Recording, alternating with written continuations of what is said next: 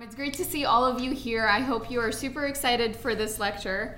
I'm going to introduce our speaker today, Dr. Jim Bell, who is currently a professor in the School of Earth and Space Exploration at the Arizona State University and adjunct professor in the Department of Astronomy at Cornell. He received his Bachelor's of Science in Planetary Science and Aeronautics from Caltech. And his Master's of Science and PhD in Geology and Geophysics from the University of Hawaii. He also spent 3 years as a National Research Council postdoctoral research fellow at NASA Ames. His research group primarily focuses on the geology, geochemistry, and mineralogy of planets, moons, asteroids, and comets using data that they obtained from telescopes and other spacecraft missions. He is also the president of the Planetary Society and author of many space-related books, most recently The Interstellar Age regarding the Voyager missions, which he's here to discuss with us today. He has a main belt asteroid named after him, and very exciting, he was the recipient of the 2011 Carl Sagan Medal from the American Astronomical Society for excellence in public communication in planetary science. So it's really exciting to have him give this talk today. Please welcome our speaker.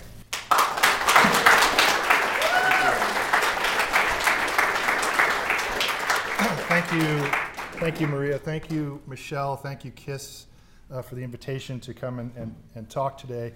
I'm freaked out on a variety of levels. On one level, I'm freaked out because I used to take classes in this room.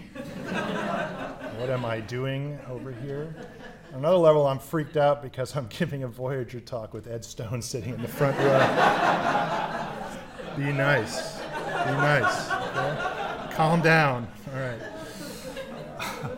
So this is it's a lot of fun to be talking about this project, about my involvement with Voyager, and it's kind of the book talk version of the book. And it's a little bit autobiographical because Voyager is how I got my start. So as a student here actually, and so I'll talk about that a bit, and some of the history of the mission, and some of the activities that I had the privilege of being part of. You can make one of these. What's it called? A word chart. What's it called? Word cloud. Word cloud. Thank you. Yeah, word cloud. So I took all the text from the book and I put it into the word cloud, and it's really interesting the kind of things that pop out. Look, oops, here's Ed. So it's a talk about it's a Voyager, it's spacecraft, it's systems, it's planets, it's JPL, right? It's other worlds, interstellar. Talk about that. All the major planets are up here. It's time, water, planetary years, science, right? So many aspects of this mission touch so many parts of the professional work that I now get to do, many in the room get to do, as well as just the public perception of science and the successes in the nation's space program. I wanted to just read, since it's kind of a booky talk, I wanted to read a part. If I could have the lights back up here for a moment. Thank you. Just read a little bit from a couple of pages from the beginning to kind of set the stage. Physics tells us that all things attract each other gravitationally, from planets to petunias to pulsars, even if those forces are sometimes too small to notice in everyday life.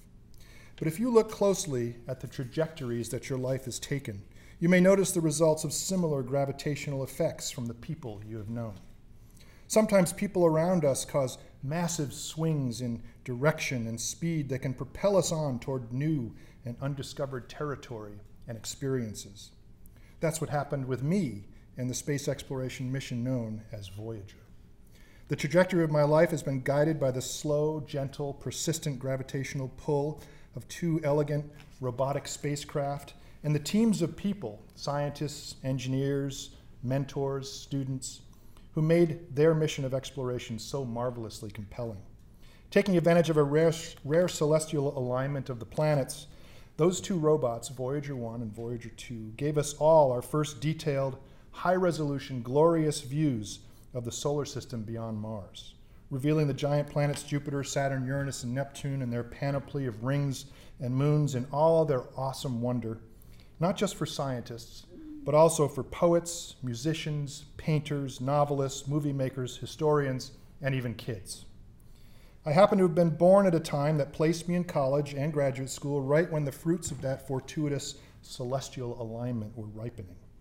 By a random turn of a corner in a building, actually a building right around the corner here, while walking back from class, I spotted a flyer from a professor who was looking for student research help.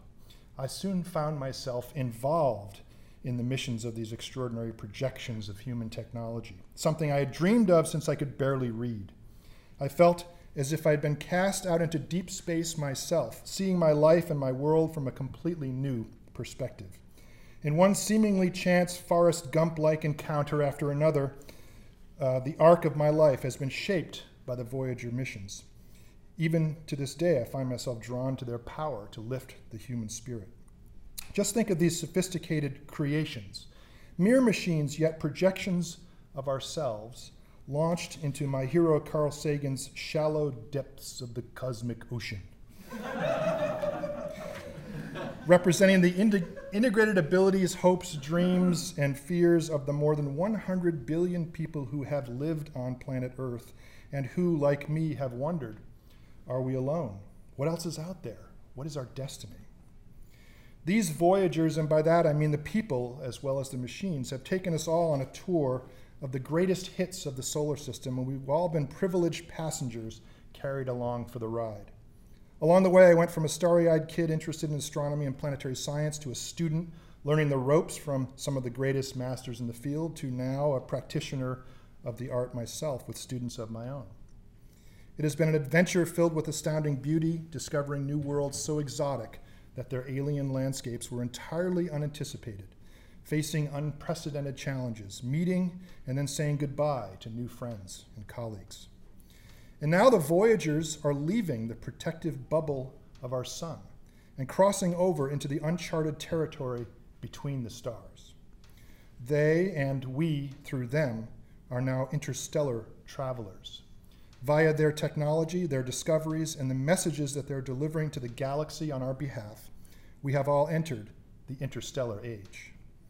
This may be the ultimate legacy of the men and women and machines of Voyager. As we learn and grow as a species, as we begin to grasp the fragility of our existence and the fleeting nature of habitable environments in our solar system, we must adapt and move on.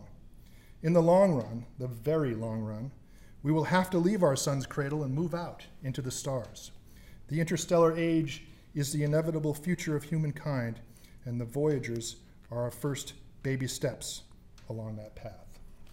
That's how I kind of start this book, which is a very, very personal story from a mission that helped me get my start in the field. Let's get the lights back down again.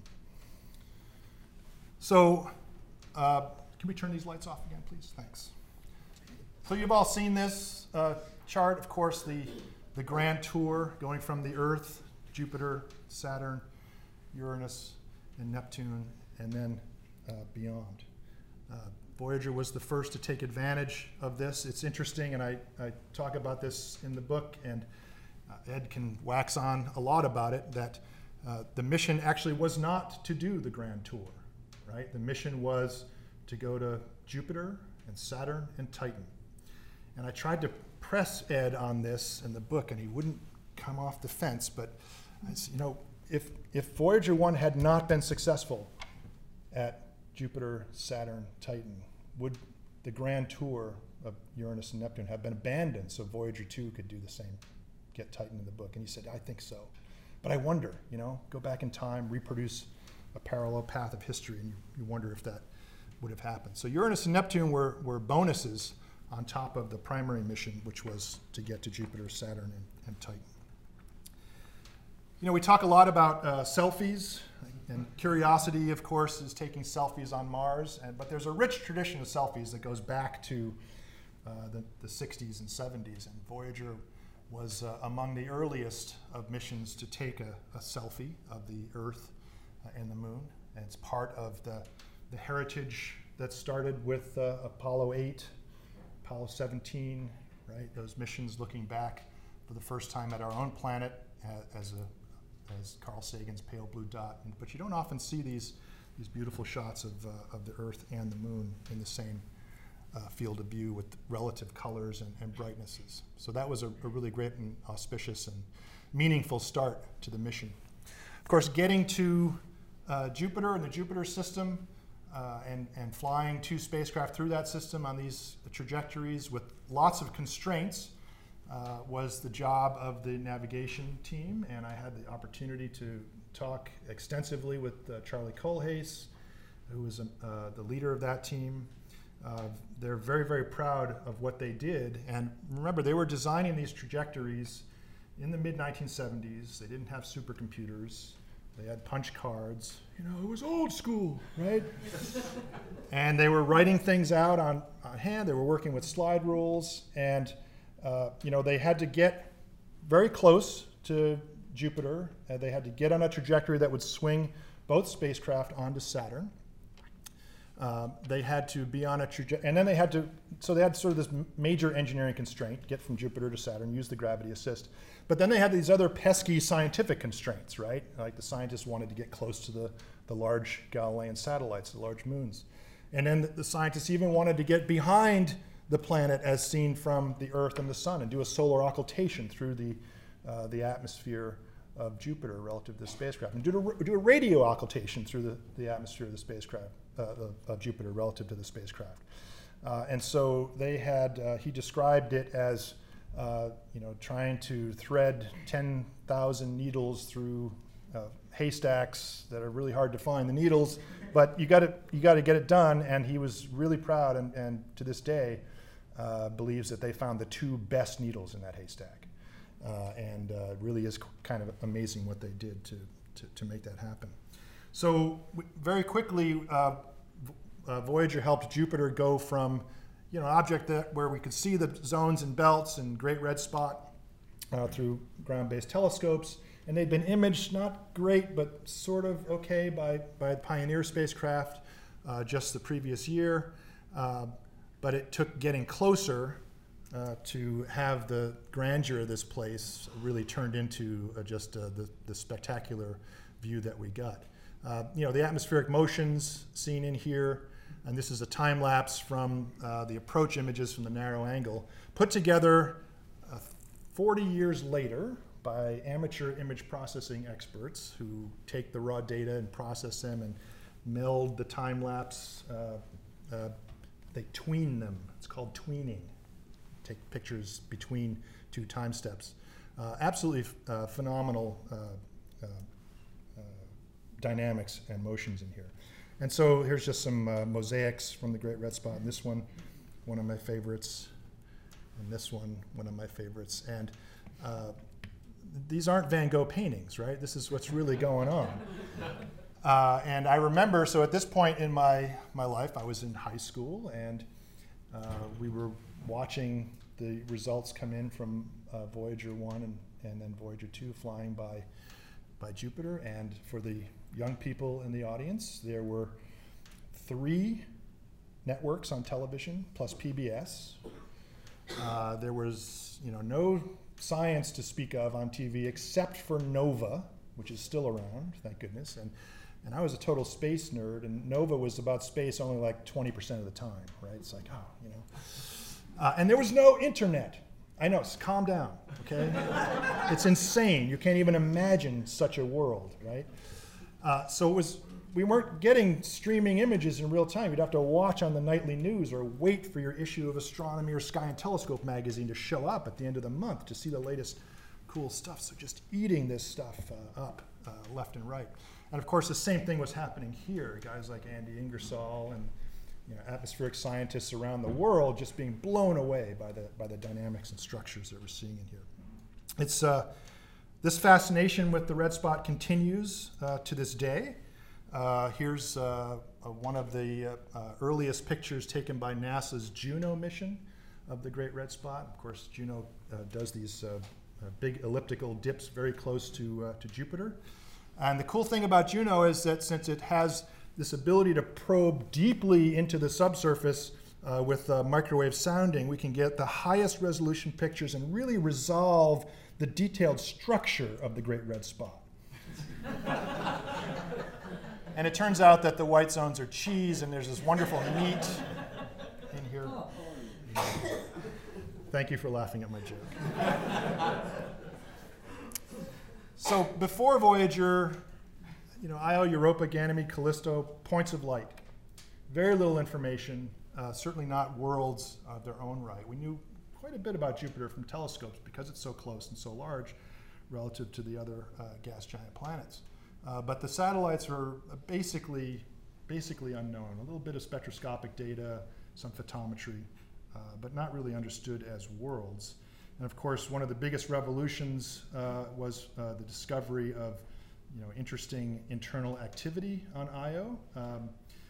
Some planetary science colleagues had predicted that there could be tidal interactions between that the tidal interactions between Io and the other moons and the gravitational pull of Jupiter could lead to significant internal heating, and they timed their paper to come out the week before the flyby. So a great example of making a prediction. And of course that prediction came true. The original images that the science team got to see were kind of auto-stretched like this and had blemishes like that in it. And then the NAV team, their job, and this was made famous by Linda Morabito on the NAV team, their job was to stretch the heck out of the images and pull the stars out of the background and the Jupiter shine lit limb and make sure that the spacecraft went where it was told to go and figure out exactly what that trajectory was like coming out. And so Linda was one of the first people to see that that wasn't a blemish, that was a really bright spot on Jupiter and on Io. And then there's this other one in the background, this mushroom-shaped feature, which at first she thought might have been another moon behind Io, but they knew where the big moons were, and that didn't work. And so this was, of course, the first evidence of extensive volcanism on what's turned out to be the most active volcanic world in our solar system. A planet that has no impact craters on its surface, that is literally ripping itself from the inside out, resurfacing constantly, completely freeing itself of volatiles, very hot, where the temperature here is proportional to color because sulfur is so heavily involved, and allotropes of sulfur have a strong color dependence with temperature. So very, very, very surprising and, of course, delightful activity that came out. One of the first big discoveries to be made of many in the Voyager mission. Europa similarly did not disappoint, a world with extremely few impact craters, especially as compared to Ganymede and Callisto, nearby moons that have very extensive, especially Callisto, impact histories. But extremely smooth. If you were to scale Europa down to a bowling ball, the largest topography would be the thickness of a human hair, right? So very, very smooth surface, heavily fractured, very few impact craters, lots of evidence of resurfacing. And of course, the Galileo mission went on to study that surface in great detail using Voyager data as a pathfinder to figure out the best places to image, exposure times, filters for different wavelengths, et cetera, and went on to really confirm, as best we have been able to yet, the hypothesis that there's a relatively deep subsurface liquid water ocean under this icy shell with salty minerals erupting occasionally through these fractures. Ganymede didn't disappoint either.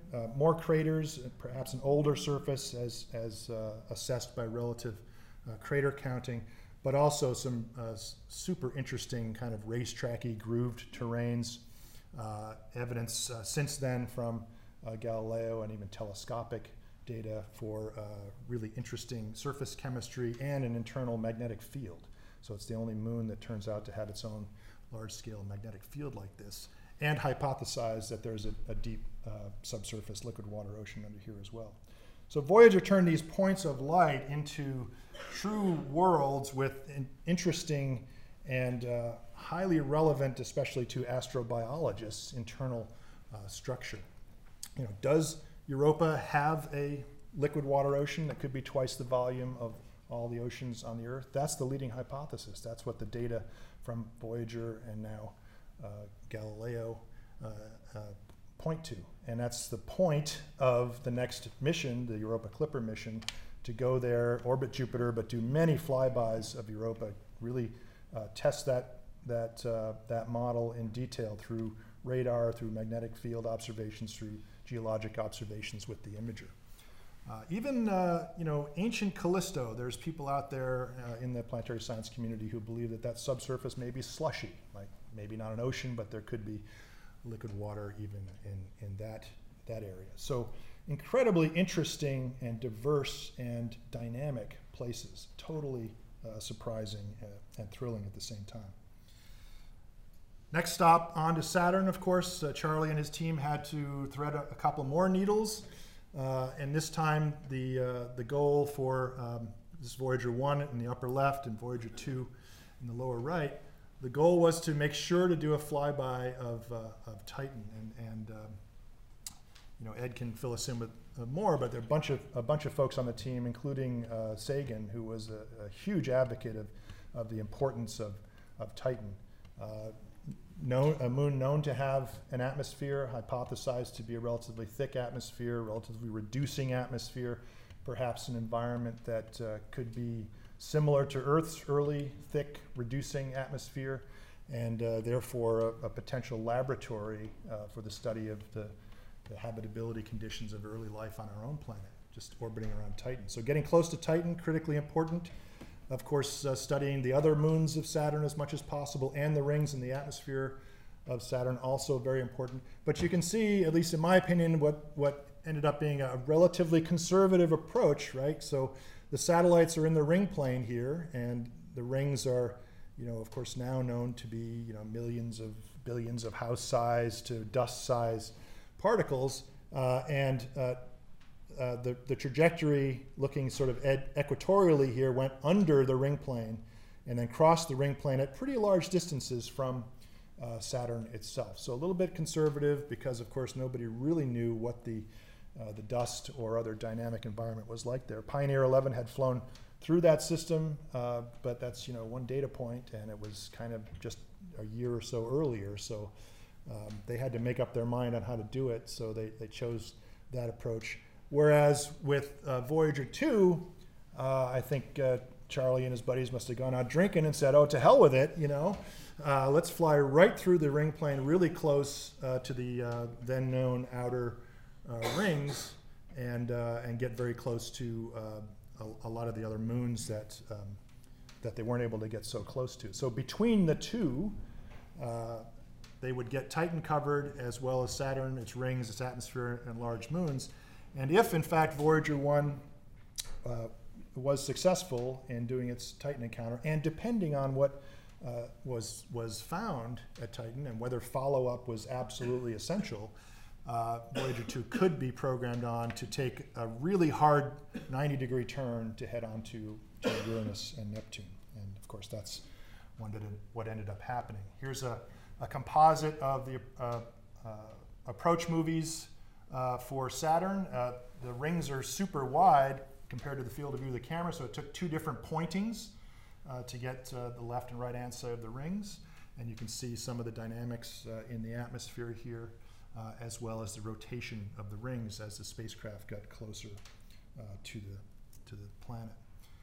And we talk about perspective, right? This is the kind of perspective that the Voyagers gave the world, right? No one had ever seen a view from behind Saturn, or underneath the rings, or all of the other kinds of views that we could get that were just unprecedented. It's a fun little movie that was put together for these structures seen in the rings for the first time, called spokes. It was clear that there are waves and dynamics and all kinds of interesting physics that have to do not just with ring formation, but with disk formation and evolution in general. And in the same kinds of codes, and many of the same people in the rings community are also thinking about planet formation in extrasolar disks. So it's a lot of interesting physics here. Titan turned out to be interesting in a couple of ways, in a kind of not in a photogenic way. it was a bland kind of cue ball place because of the hazes and smogs in that thick atmosphere, and that atmosphere unpenetratable to the wavelengths that were available to the Voyager cameras. Nonetheless, some detailed spectroscopy was done of Titan, and in fact, a number of interesting and exotic and semi-complex organic molecules discovered in that atmosphere.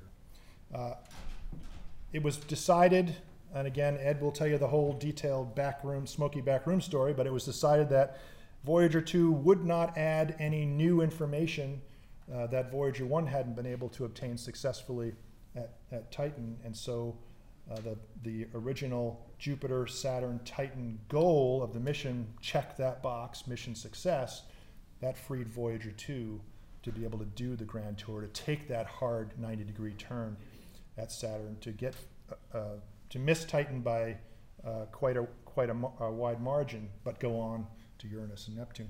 Titan itself wouldn't, of course, be studied in much more detail until the Cassini mission, which carried a radar, which could see below that haze, and of course, which has gone on to reveal just an amazingly interesting and exotic world with not a water cycle, but a hydrocarbon cycle, and rivers and waterfalls of ethane and propane, and I mean, what a strange and exotic place. Turns out that the physical properties of the icy bedrock at these temperatures are comparable to the physical properties of rock at Earth's surface temperatures, and the erosive properties of methane and ethane and propane, which are liquids at these temperatures and pressures, are consistent with the erosive properties of water and rock on the Earth. So you get canyons and valleys and just spectacular shorelines and all the things that you've seen Cassini do to amazing success. So Titan is a world that needs much more exploration and explanation, and is I think even cemented further as a great laboratory to understand early prebiotic and early biotic processes even on our own planet. Well, the other moons, of course, encountered also were points of light before Voyager. They became real places with real geology and crater counting and relative age dates, and some of them with evidence of resurfacing, and perhaps among the most exotic of the mid-sized icy moons, of course, was Enceladus. Enceladus was targeted best for Voyager 2's flyby through the ring plane, very close to the planet. Was scheduled to do did a close flyby above Tethys and Enceladus, and scheduled to do some high-resolution imaging on the backside of the planet out of view of the Earth, when one of the biggest problems that happened on the mission was the scan platform that pointed the cameras and other instruments froze up. It was ultimately the sleuthing on that determined that it was just being asked to scan at too fast of a rate. It was the coldest temperatures that platform had ever been exposed to, that far from the sun, in the eclipse behind Saturn. So perhaps the lubricant froze up or whatever. A workaround was figured out, but they lost the closest approach pictures of Enceladus and Tethys. So, one wonders what would have been seen, and maybe it wouldn't have been another 20 years until Cassini found the amazing water and organic rich plumes coming out of the South Pole of this little moon. Little moon, I mean, like Chicago to Boston, little moon. What the heck is all this geologic activity doing there? There's some tidal heating, maybe there's some radiogenic heating from rocky interior. It's still somewhat of a mystery, but there seems to be evidence that there is a subsurface liquid water just under the surface in this tiny moon, and not just inaccessibly under the surface like Europa's, but streaming out of cracks, fractures, out into space. Cassini spacecraft was actually flown through a couple of these and made some direct mass spectrometry measurements to detect organics in there. Again, Voyager set the stage for that, but I just have to wonder in the back of my mind, boy, how would we have changed Cassini if we'd known 20 years earlier that Enceladus would be so interesting? I'm not sure. I wanted to show just a couple of pictures of people because a lot of this is all about the people, and some of you may remember G. Edward Danielson over here. Ed was a member of the professional staff at JPL. He was also here on campus, and he's the guy that hired young punk undergrad me to do some work, and it was so much fun. I was in South Mud, and I got to use the image processing workstation, right? And you recognize, some of you probably recognize Carl Sagan and Toby Owen and Larry Soderblom, who many of us in planetary science work with today. And this is one of my favorite press pictures. Here's Larry holding forth with the media, right? And just look at, they're just like hanging on his every word, right? Ed, you probably don't get that kind of media love anymore, right? I mean, and it was great to have that this was the cadre of science reporters and journalists who were getting the word out and getting it onto the nightly news and all that kind of stuff. So on to Uranus goes Voyager 2. Whoa. I didn't know it had a soundtrack. Very dynamic. This bullseye ride through the Uranus system. And and after the amazing atmospheric diversity in Jupiter and Saturn, Uranus was a bit of a disappointment. Although since been discovered or determined that this is the time in the Uranus year when it's hazy, right? So maybe not surprising. Like at Titan, Voyager's cameras couldn't penetrate that haze very well. Small numbers of cloud features seen, and folks got what they could out of it. But since then, in the Hubble Space Telescope, we've seen all kinds of structure going on, clouds and other belt-like and zone-like systems in the atmosphere of Uranus. So it was a bit of a disappointment for the atmospheric scientists, but the system certainly wasn't a disappointment. Voyager discovered rings by looking back into the sun. So like anybody who's driven into the sun and all the crap on your windshield lights up, right? It's the same kind of thing. You look back towards the sun and very fine particles of Uranus's very dark, dusty rings lit up the pictures. And the moons have turned out to be just also incredibly interesting, small, mid-sized moons, icy worlds, Ariel exhibiting significant tectonics. But really the star of the show, another very small 250-kilometer object, Miranda, which had been discovered only a few decades earlier by Kuiper. Very small moon, which looks, at least in the Voyager data, as if it was taken apart like one of those three-dimensional wooden puzzles, and you flip the pieces around and cram them all back together. Maybe it was the victim of a giant impact, but a gentle one that just kind of moved everything apart and then everything came back together. Or there's some exotic internal processes going on this small moon that we just have no understanding of at all. It's probably going to be a while before we go back, but Voyager has set the stage for at least knowing that there are super interesting puzzles in the Uranus system. It turns out that Voyager was not the first flyby of Uranus, or Neptune, actually. Uranus and Neptune did a flyby of each other in the early 19th century, 1810, 1821, 1830 shown here. And this is actually how Neptune was discovered. Neptune discovered telescopically, of course, because Uranus happened to pass by Neptune, and just the slightest gravitational wiggle, the slightest perturbation monitored by astronomers, mathematicians get this information in, predicting the existence of another planet out beyond Uranus. The search begins, and several teams actually find Neptune not long thereafter. Again, sort of lucky timing on there, and that those worlds encountered each other, which they don't do but every 100-ish and change years, right around the time when the telescope technology was good enough to track the orbit of Uranus to an accuracy required by the mathematicians to predict the presence of another mass out there that was perturbing that planet. The flyby of Neptune in '89. So the Uranus flyby was the first one that I was involved with, working with Ed Danielson as an undergraduate here.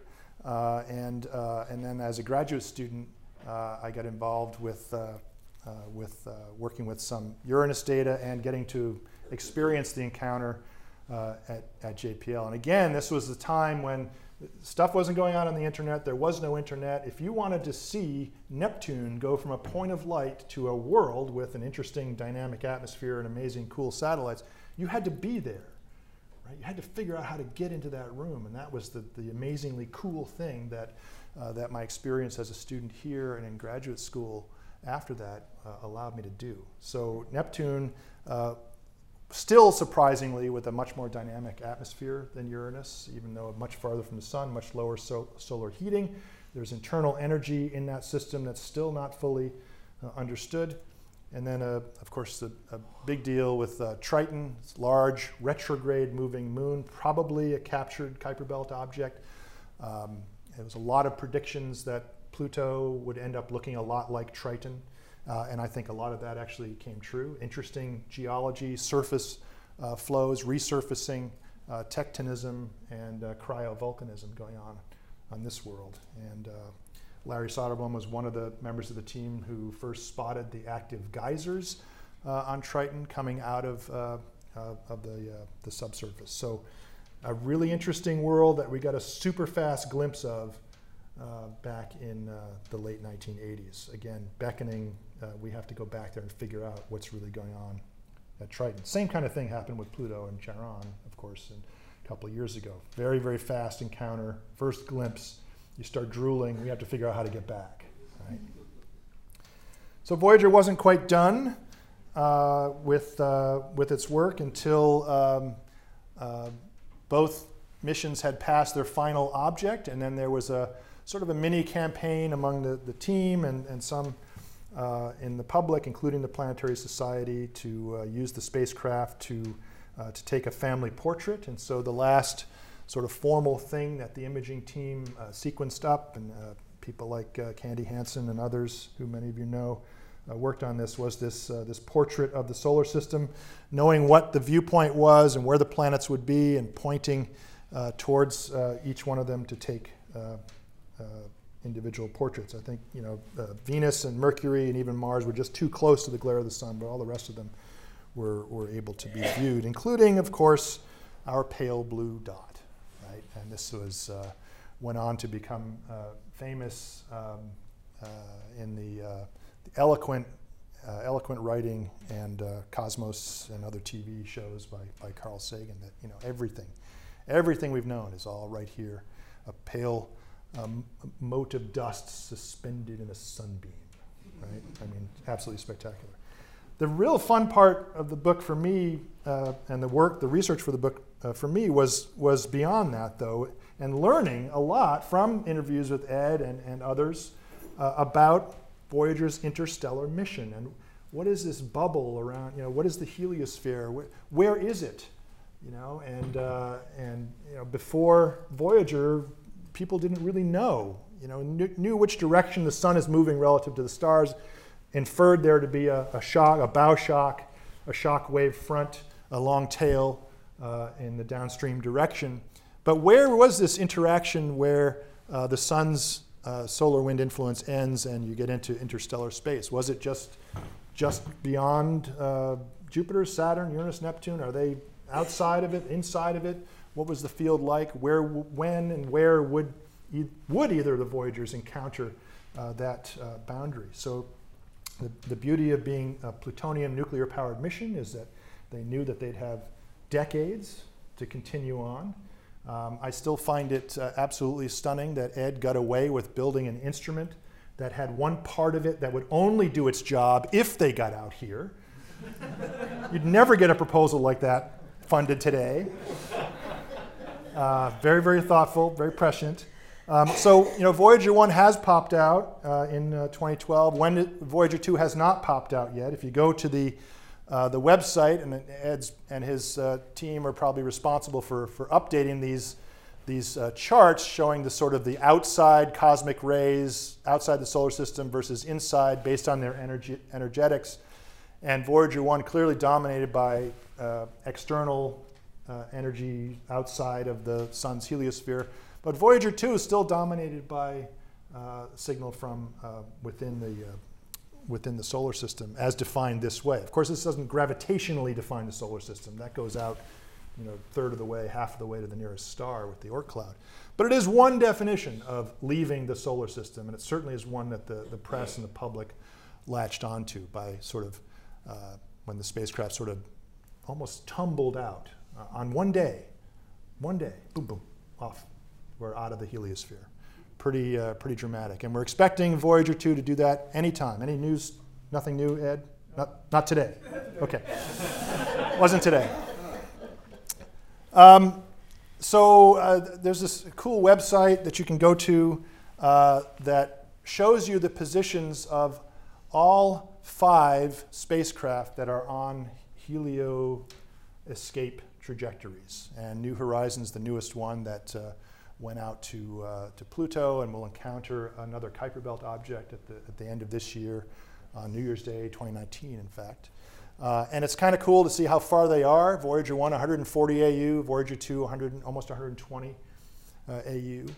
And the fastest of them relative to the sun, Voyager 1 going at about 17 kilometers per second. That's more than 10 miles per second. So, imagine that thing flying through your neighborhood. 10 miles per second, just phenomenally fast.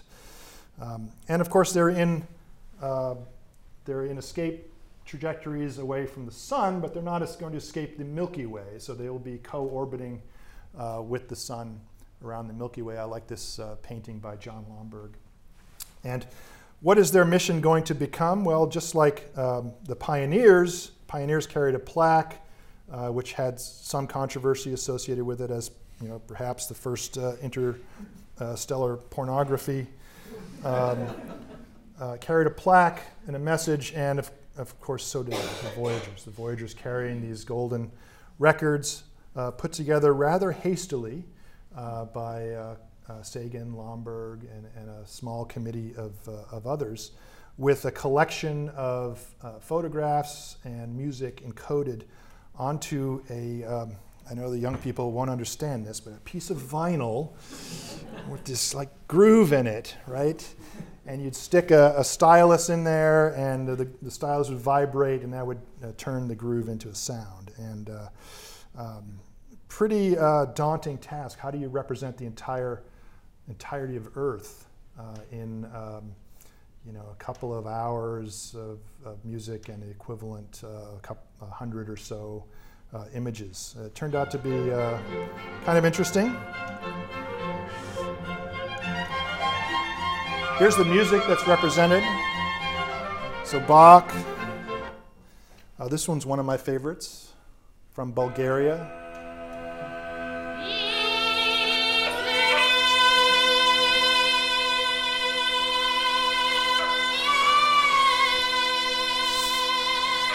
And of course, a little bit of rock and roll.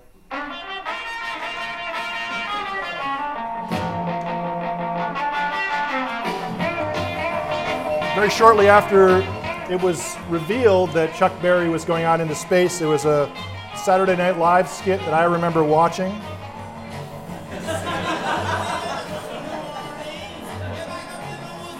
Right, so very, very quickly getting into the pop culture.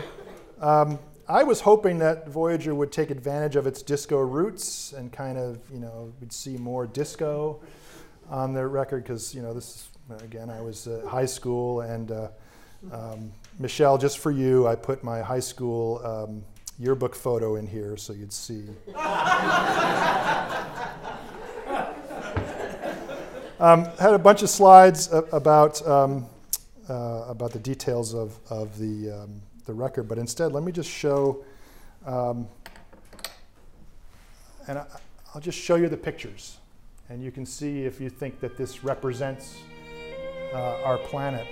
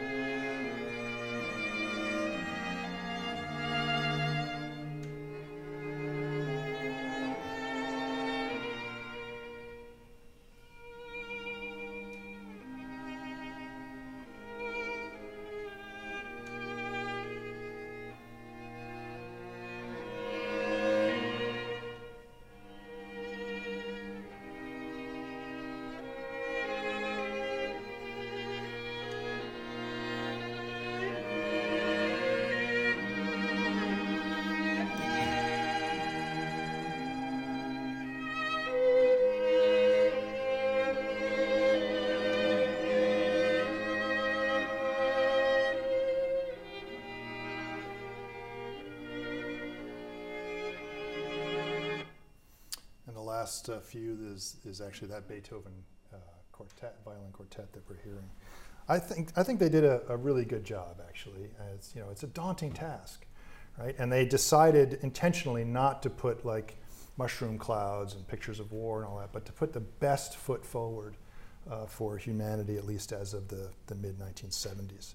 I'm not going to do another reading.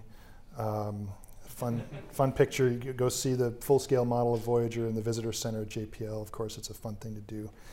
If you want to read more about the Golden Record, that book, Murmurs of Earth, by Sagan and colleagues, provides all kinds of amazing details of how in just 6 weeks they pulled that project together to put those songs and pictures on the spacecraft. And I think it was visionary, and I'm really glad it didn't get killed by NASA headquarters or something like that.